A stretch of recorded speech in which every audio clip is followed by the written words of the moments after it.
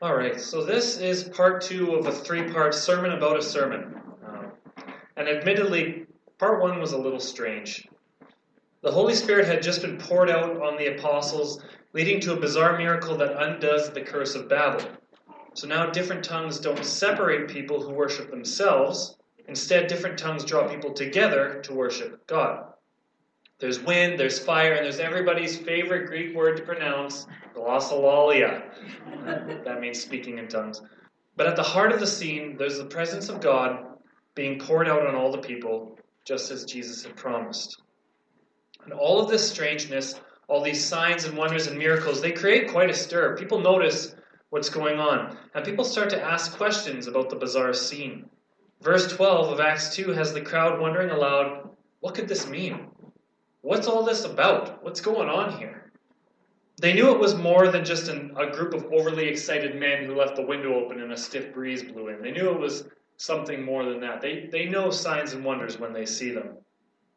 But what they cannot see is the meaning of these signs and wonders before them. And that's when Peter steps up. He steps up to offer the first gospel sermon, a proclamation about Jesus the Christ and a defense of their faith in him.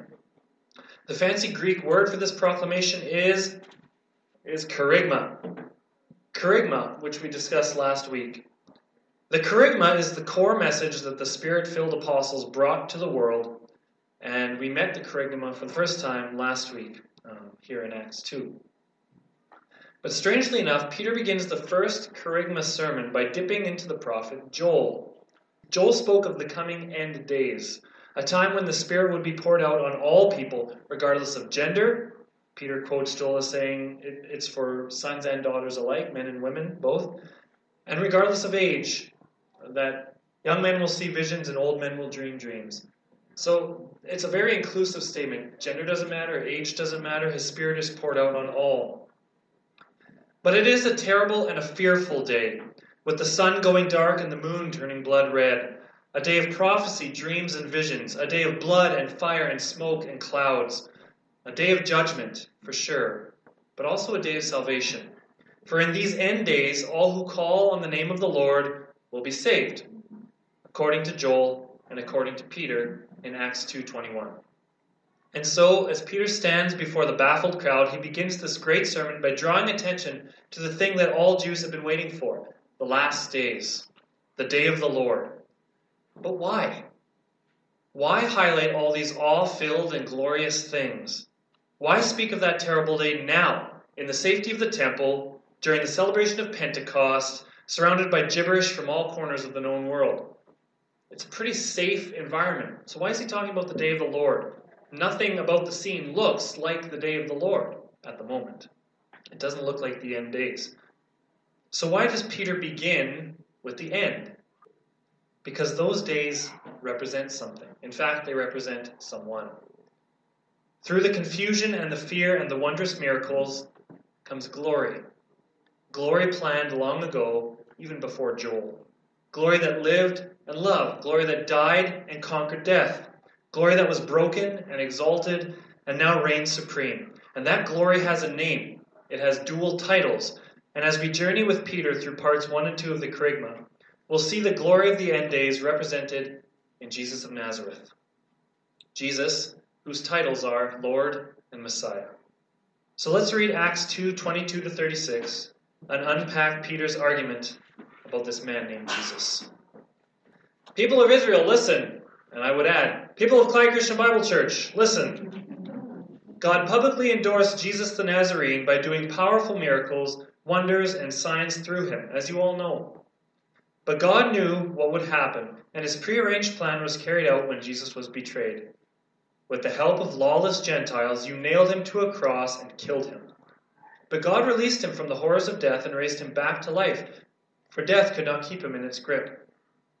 King David said this about him, I see that the Lord is always with me. I will not be shaken, for he is right beside me.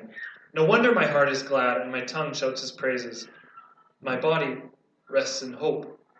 For you will not leave my soul among the dead, or allow your Holy One to rot in the grave. You have shown me the way of life, and you will fill me with the joy of your presence. Dear brothers and sisters, think about this. You can be sure that the patriarch David wasn't referring to himself, for he died and was buried, and his tomb is still here among us. But he was a prophet, and he knew God had promised with an oath that one of David's own descendants would sit on his throne. David was looking into the future and speaking of the Messiah's resurrection. He was saying that God would not leave him among the dead or allow his body to rot in the grave. God raised Jesus from the dead, and we are all witnesses of this. Now he is exalted to the place of highest honor in heaven at God's right hand.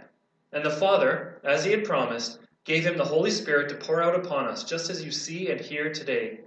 For David himself never ascended into heaven, yet he said, "The Lord said to my Lord, sit in the place of honor at my right hand, until I humble your enemies, making them a footstool under your feet." So, let everyone in Israel know for certain that God has made this Jesus, whom you crucified, to be both Lord and Messiah. So, just real quick, do we see the first two elements of the kerygma at play in Peter's sermon? Have a look at these first two elements.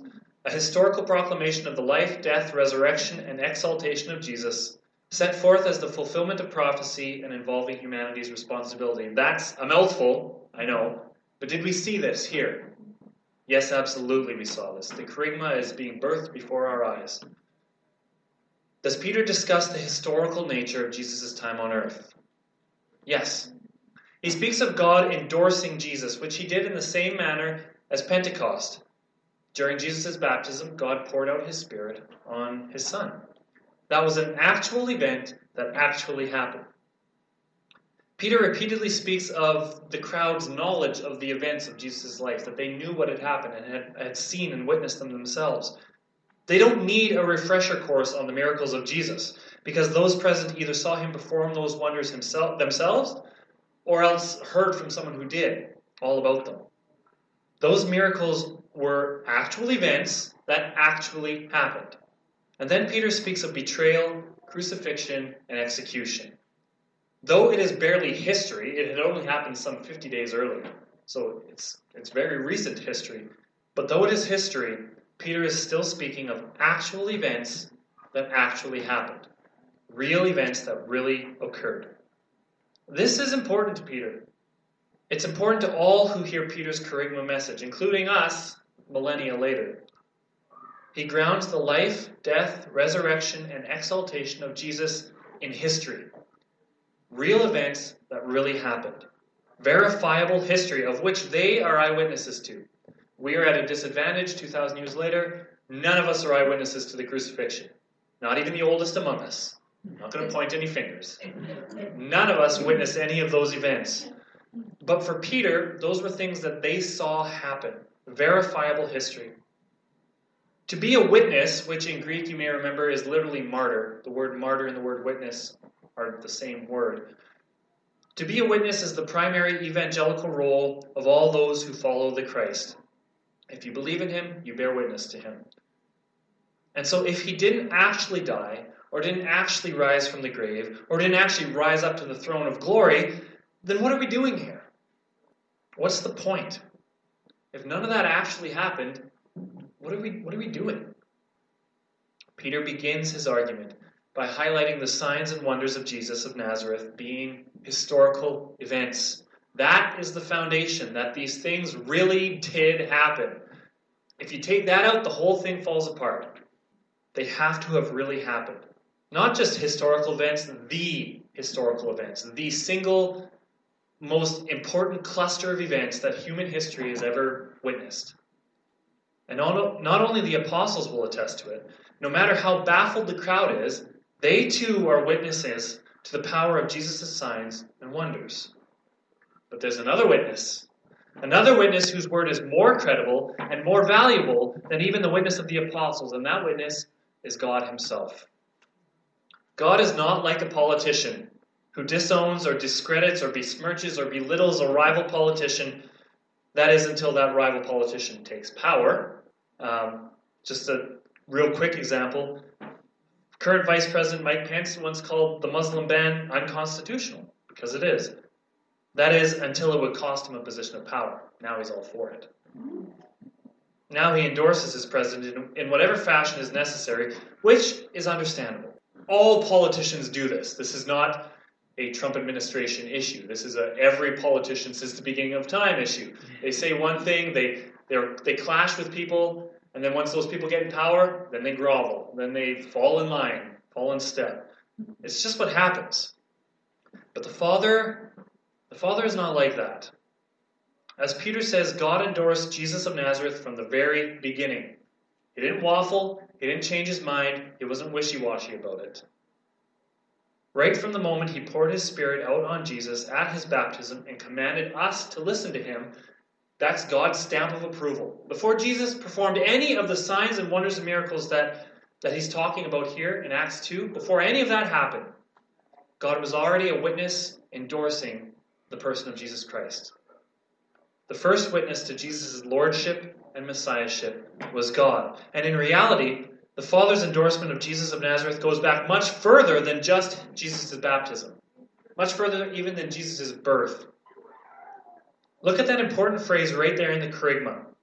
It's a historical proclamation of the life, death, resurrection, and exaltation of Jesus, set forth as what? The fulfillment of prophecy. This is interesting because the idea that God's plan was for Jesus to suffer and die had once been wholeheartedly rejected by Peter. For Peter and for many Jews, the phrase crucified Christ, and I stole this from a guy named Gordon Fee, I thought this was really great. For Peter and for many Jews, the phrase crucified Christ was as paradoxical as the phrase fried ice. You can't fry ice, then it's not ice. And you can't crucify a Christ, is the Jewish thinking. A Christ can't be crucified because then he's not a Christ. Then he's not a political judge and king and savior. If he's crucified, he couldn't be the Christ because the Christ reigns supreme. He died like a criminal, so there's no way he could be the Christ. In fact, Peter had the nerve to take Jesus aside in Matthew 16 and say, "Heaven forbid, Lord, that would ever happen to you." To which Jesus famously replied, "Get behind me, Satan." Oh, it's so great. Well, what a contrast. Satan is certainly behind now, because here's the same Peter proclaiming that everything that happened to Jesus was God's good plan. Peter once said, "No, that can't be the plan. There's no way that can happen. You are not going to die." But now, in hindsight of all that has happened, Peter can look back on those things and say, no, that was God's plan. And he can proclaim boldly that the prophets predicted this. That the evidence is right there in Scripture. It's certainly there in Joel. Joel spoke of darkness that happened on the cross. Joel spoke of dreams and visions that's happening to the apostles as we speak. And it's there in those Psalms that the Jews had come to understand as messianic Psalms. Psalms that anticipate the Messiah and what he will be like. Psalms written by David and often about David that also look forward to the resurrected Savior. Psalms like those quoted here in Acts 2, Psalm 16 and Psalm 110 are quoted by Peter in this first Kerygma sermon. And here's where I find Peter's use of the Psalm 16. Here's where I find that fascinating. Peter quotes David as saying, God will not allow his Holy One to rot in the grave. The only problem with that, from David's perspective, is that David is rotting in the grave. That's exactly what happened to David. No one could claim that David is speaking about himself because everyone in Israel knows exactly where David was buried. It's just a few meters away from where Peter's giving this sermon. It was just outside or in Jerusalem. His grave was a place that they knew all about. And so when David says God will not allow his Holy One to rot in the grave, Peter's making the argument that he's not talking about himself. David's rotting in the grave. They can literally go to his grave and see it. Therefore, Peter argues, when David writes of not being abandoned to the grave in Psalm 16, he's actually talking about the Son who would appear through David's lineage and reveal himself to be the long-awaited Messiah. It is Jesus who wasn't abandoned to the grave. Jesus is the Holy One who has avoided the decomposing rot of the dead, not David. In fact, Peter takes it another step further, declaring that David wrote his poetry while experiencing some prophetic vision of the future, that David was given a glimpse into the perfect sovereign plans of the Almighty. And in those plans, he saw glory and life born out of suffering and death. And I use the phrase born out of suffering intentionally. See, it was God's plan for Jesus to suffer, This was what caused those mental roadblocks for Peter. Messiah can't suffer. And for most of the Jewish leader, it's what got Jesus condemned in the first place. He can't be the Messiah because he's suffering. But it was also God's plan to, as Peter says in verse 24, loose or release the pangs of death. Not sure what your translation says. I'll read mine. God released him from the horrors of death. That's a really interesting phrase. What we translate as pangs or pains, in Greek, here's another Greek lesson, following up on Dale. The Greek word for pangs here is odin. And that word odin relates to a specific kind of pain. And would anybody like to guess what specific kind of pain it's referring to? Childbirth. Childbirth. You got it, Barb. Childbirth. The phrase pangs, the Greek word odin, denotes the pain of childbirth. So to all you moms out there, Peter literally equates the pain of passing a human through your body with death. It says it's equal to death. So just a little justification, a little badge of honor for you women who have had to endure that. And when us men disagree in any way, you can say, just read Acts, because childbirth is hard.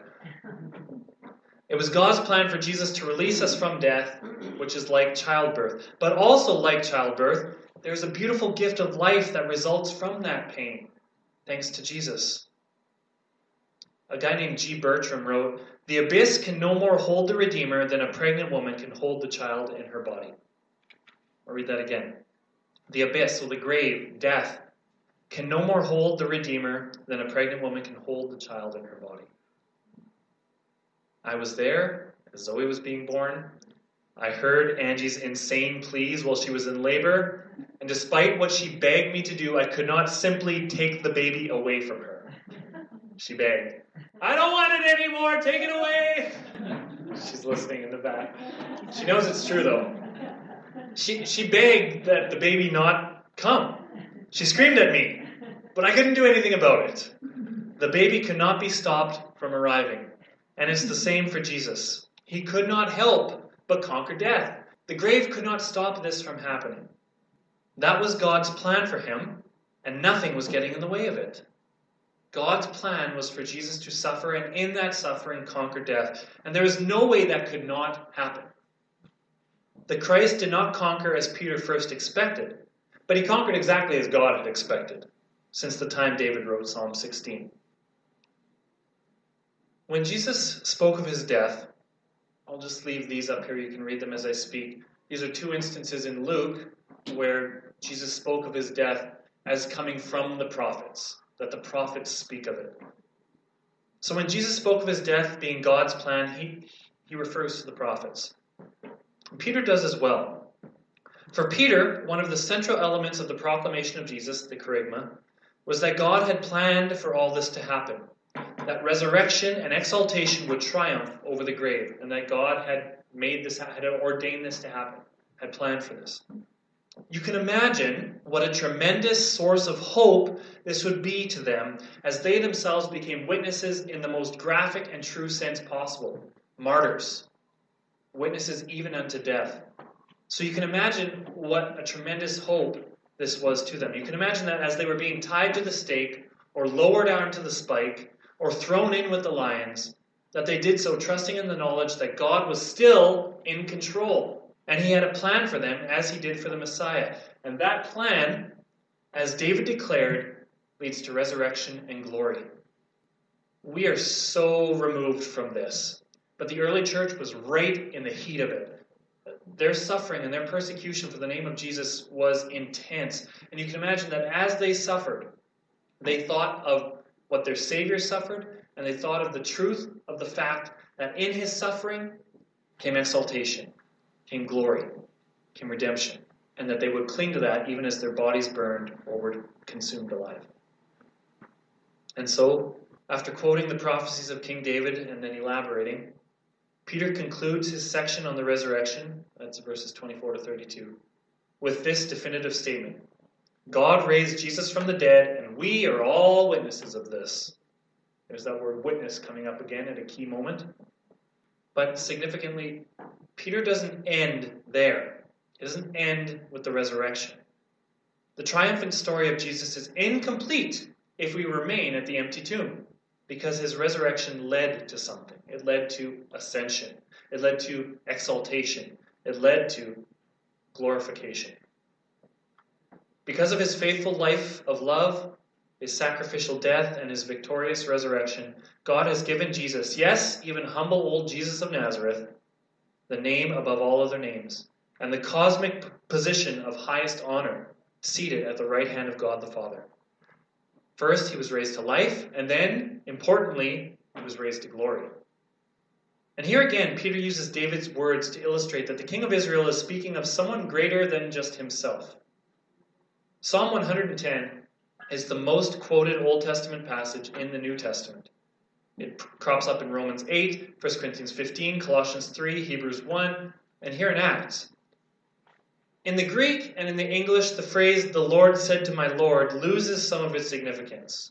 It's cumbersome, and it doesn't carry across the meaning of what David was intending. See, in the original Hebrew, it comes alive. In the original Hebrew, it's Yahweh said to my Adonai. In other words, Yahweh, which is the name for God, said to my Adonai, which is a term for Lord, ruler. Also, one would be capitalized, the first one. God is the greater, and then Jesus is the lesser. It would be capitalized. That's right, yeah. If you look in your translation, what Darcy's saying is that if you look in verse 20 or 34, the Lord said to my Lord, that first Lord is all uppercase. Whenever you see that in Scripture, it means it's God alone. It's just another way to show respect. The other Lord is capitalized. It's not a lowercase human Lord. It's still a capital L Lord. But there's a difference. It's not the Lord saying to the Lord. It's Yahweh saying to Adonai. There's a difference and a uniqueness to each character. Peter interprets David's writing as a message from Yahweh to Jesus, who is David's Lord. Who else would be Lord to a king except a divine figure? David is king of Israel. He is at the height of power among God's people. And he still says there is a Lord to him, someone above him. And it's not Yahweh, because he says Yahweh first. And now there's this Adonai figure, someone else who is David's Lord. He is a king to the king. And God's message to this Adonai, this Lord figure, is one of glory and power and justice. Sit in the place of honor at my right hand until I humble your enemies, making them a footstool under your feet. He's not talking about David. I mean, the Jews at the time, they would sing that and wish that for David, that all the enemies around Israel would be conquered and they would be like footstools to David's feet. But David doesn't write it about David. David writes it about this Adonai figure. Jesus was condemned and crucified for stating in the Gospel of Luke that the Son of Man shall be seated at the right hand of the power of God. He says that during his trial, and that's what makes all the temple council lose their mind and say, we don't need to hear anymore. You heard what he said. Crucify him, kill him, blasphemy. Because Jesus said that the Son of Man shall be seated at the right hand of the power of God. Well, that's what got him condemned. But God has other plans. From that condemnation came completion. Humans played a role, to be sure. Humans played a role, as Peter's Kerygma message makes clear. All of humanity played a role in Jesus' death and execution. Not just those listening to Peter's sermon, although many of them were probably at the crucifixion proceedings. Many of them may even have been shouting, "Crucify him." And not just those Jewish leaders who accused Jesus of blasphemy and handed him over to the Romans. The blood guilt for Jesus runs much deeper than just the Jewish leaders or the crowds at the time. All of humanity is to blame. And yet, God still has a plan. The very words that led to Jesus' death become Jesus' reward upon his return to life. This Adonai, who David speaks of, who will have this position of glory, seated at the right hand of God, with all of his enemies like a footstool. This Adonai is Jesus, and his reward is right there in Psalm 110. So Jesus has been exalted. He's been lifted up in praise to claim the dignified position only a true servant of God can claim. And from that position of glory, God gives him two tasks. These are the two jobs for Adonai in Acts 2. One, wait for the complete destruction of your enemies, which may or may not be the final conquering of death following the Parousia, which is Jesus' return. Most likely, this is not a political enemy or a human enemy of any kind. Paul makes it clear that that's not who we are battling against. We need to stop seeing enemy as a human-to-human thing. So what enemies will Jesus conquer? What enemies does Jesus need to wait until they are fully defeated? Well, I'm not sure, but I think maybe death, the grave. Even though Jesus conquered it, it's not fully conquered. We will all still die. But a time is coming in the Parousia when Jesus returns, and death will be finally, fully, completely conquered. And will be like a footstool under his feet. There is likely an element of judgment here on people who don't treat Jesus as Lord and Messiah. They may also be part of this footstool imagery. I don't know. I don't know for sure. But the first job of Adonai is to wait for the complete destruction of the enemies. The second, so that's a passive role. The second is an active role. The other role of Adonai is to pour out their shared spirit on his followers. Two tasks worthy of a king and a savior. Wait for your enemies to be defeated and pour out your spirit.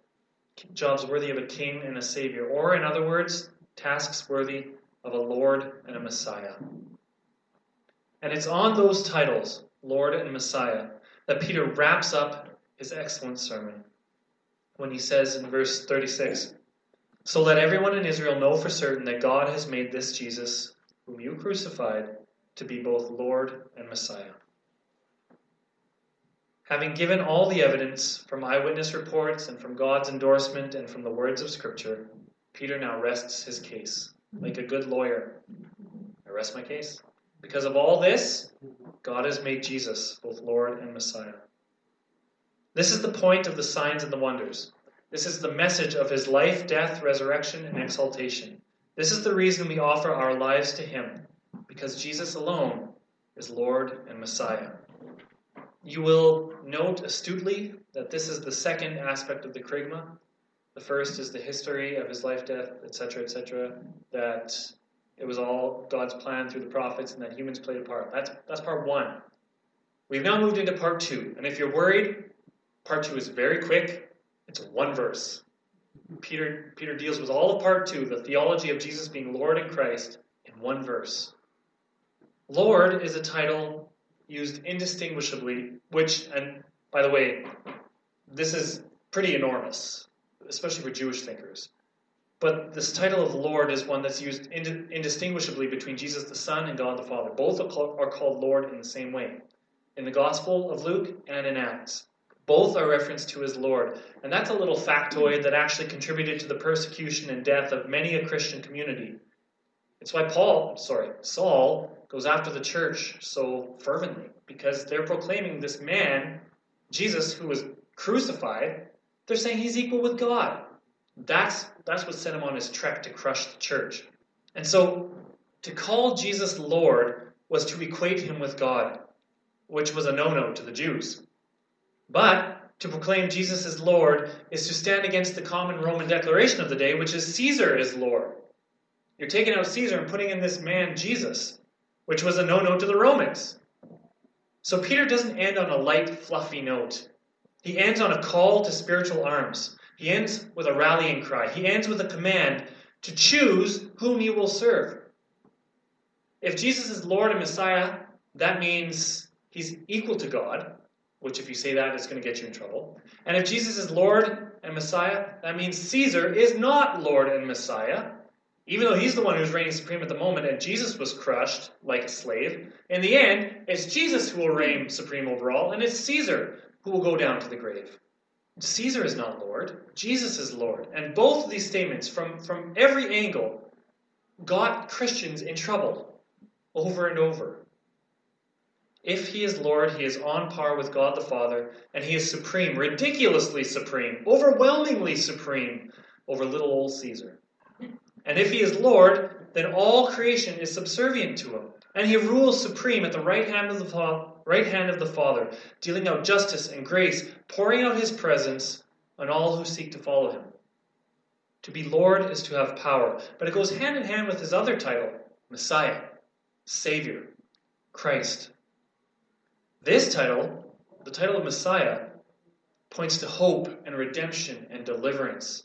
He is Lord. He is powerful. but he is also Messiah. He uses that power to save. Our Lord uses his power to save not on a nation-to-nation scale, and that cannot be emphasized enough. There is no such thing as a Christian nation. After Jesus, there never had been, and there never will be. It's not about nation to nation as it was in the Old Testament. Rather, because the Spirit is poured out, it is now person to person.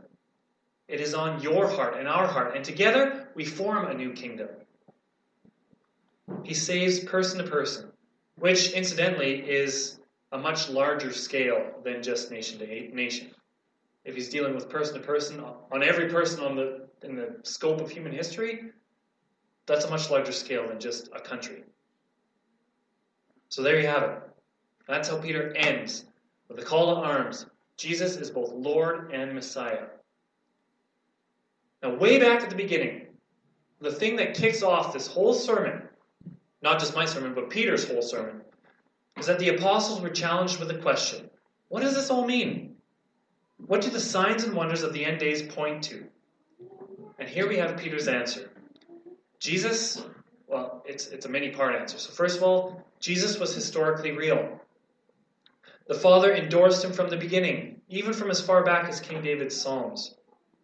And those Psalms pointed to one who conquers the grave and reigns supreme over both his friends, like King David, and his enemies, like death itself.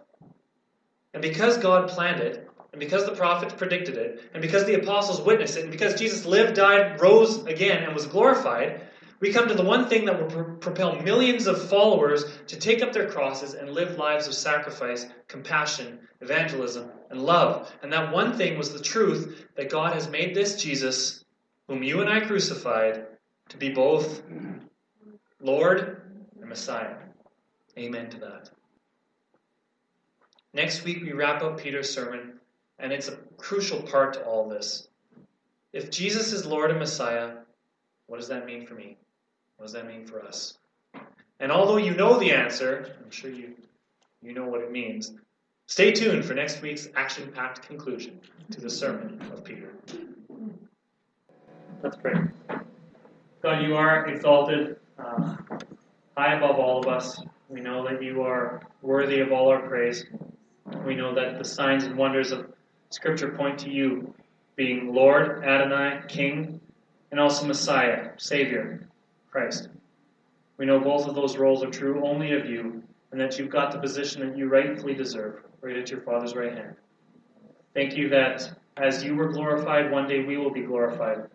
And we cling to that hope, and we cling to you, Jesus. Thank you for pouring your Spirit out on us, and we praise you, and pray all these things in your powerful name. Amen.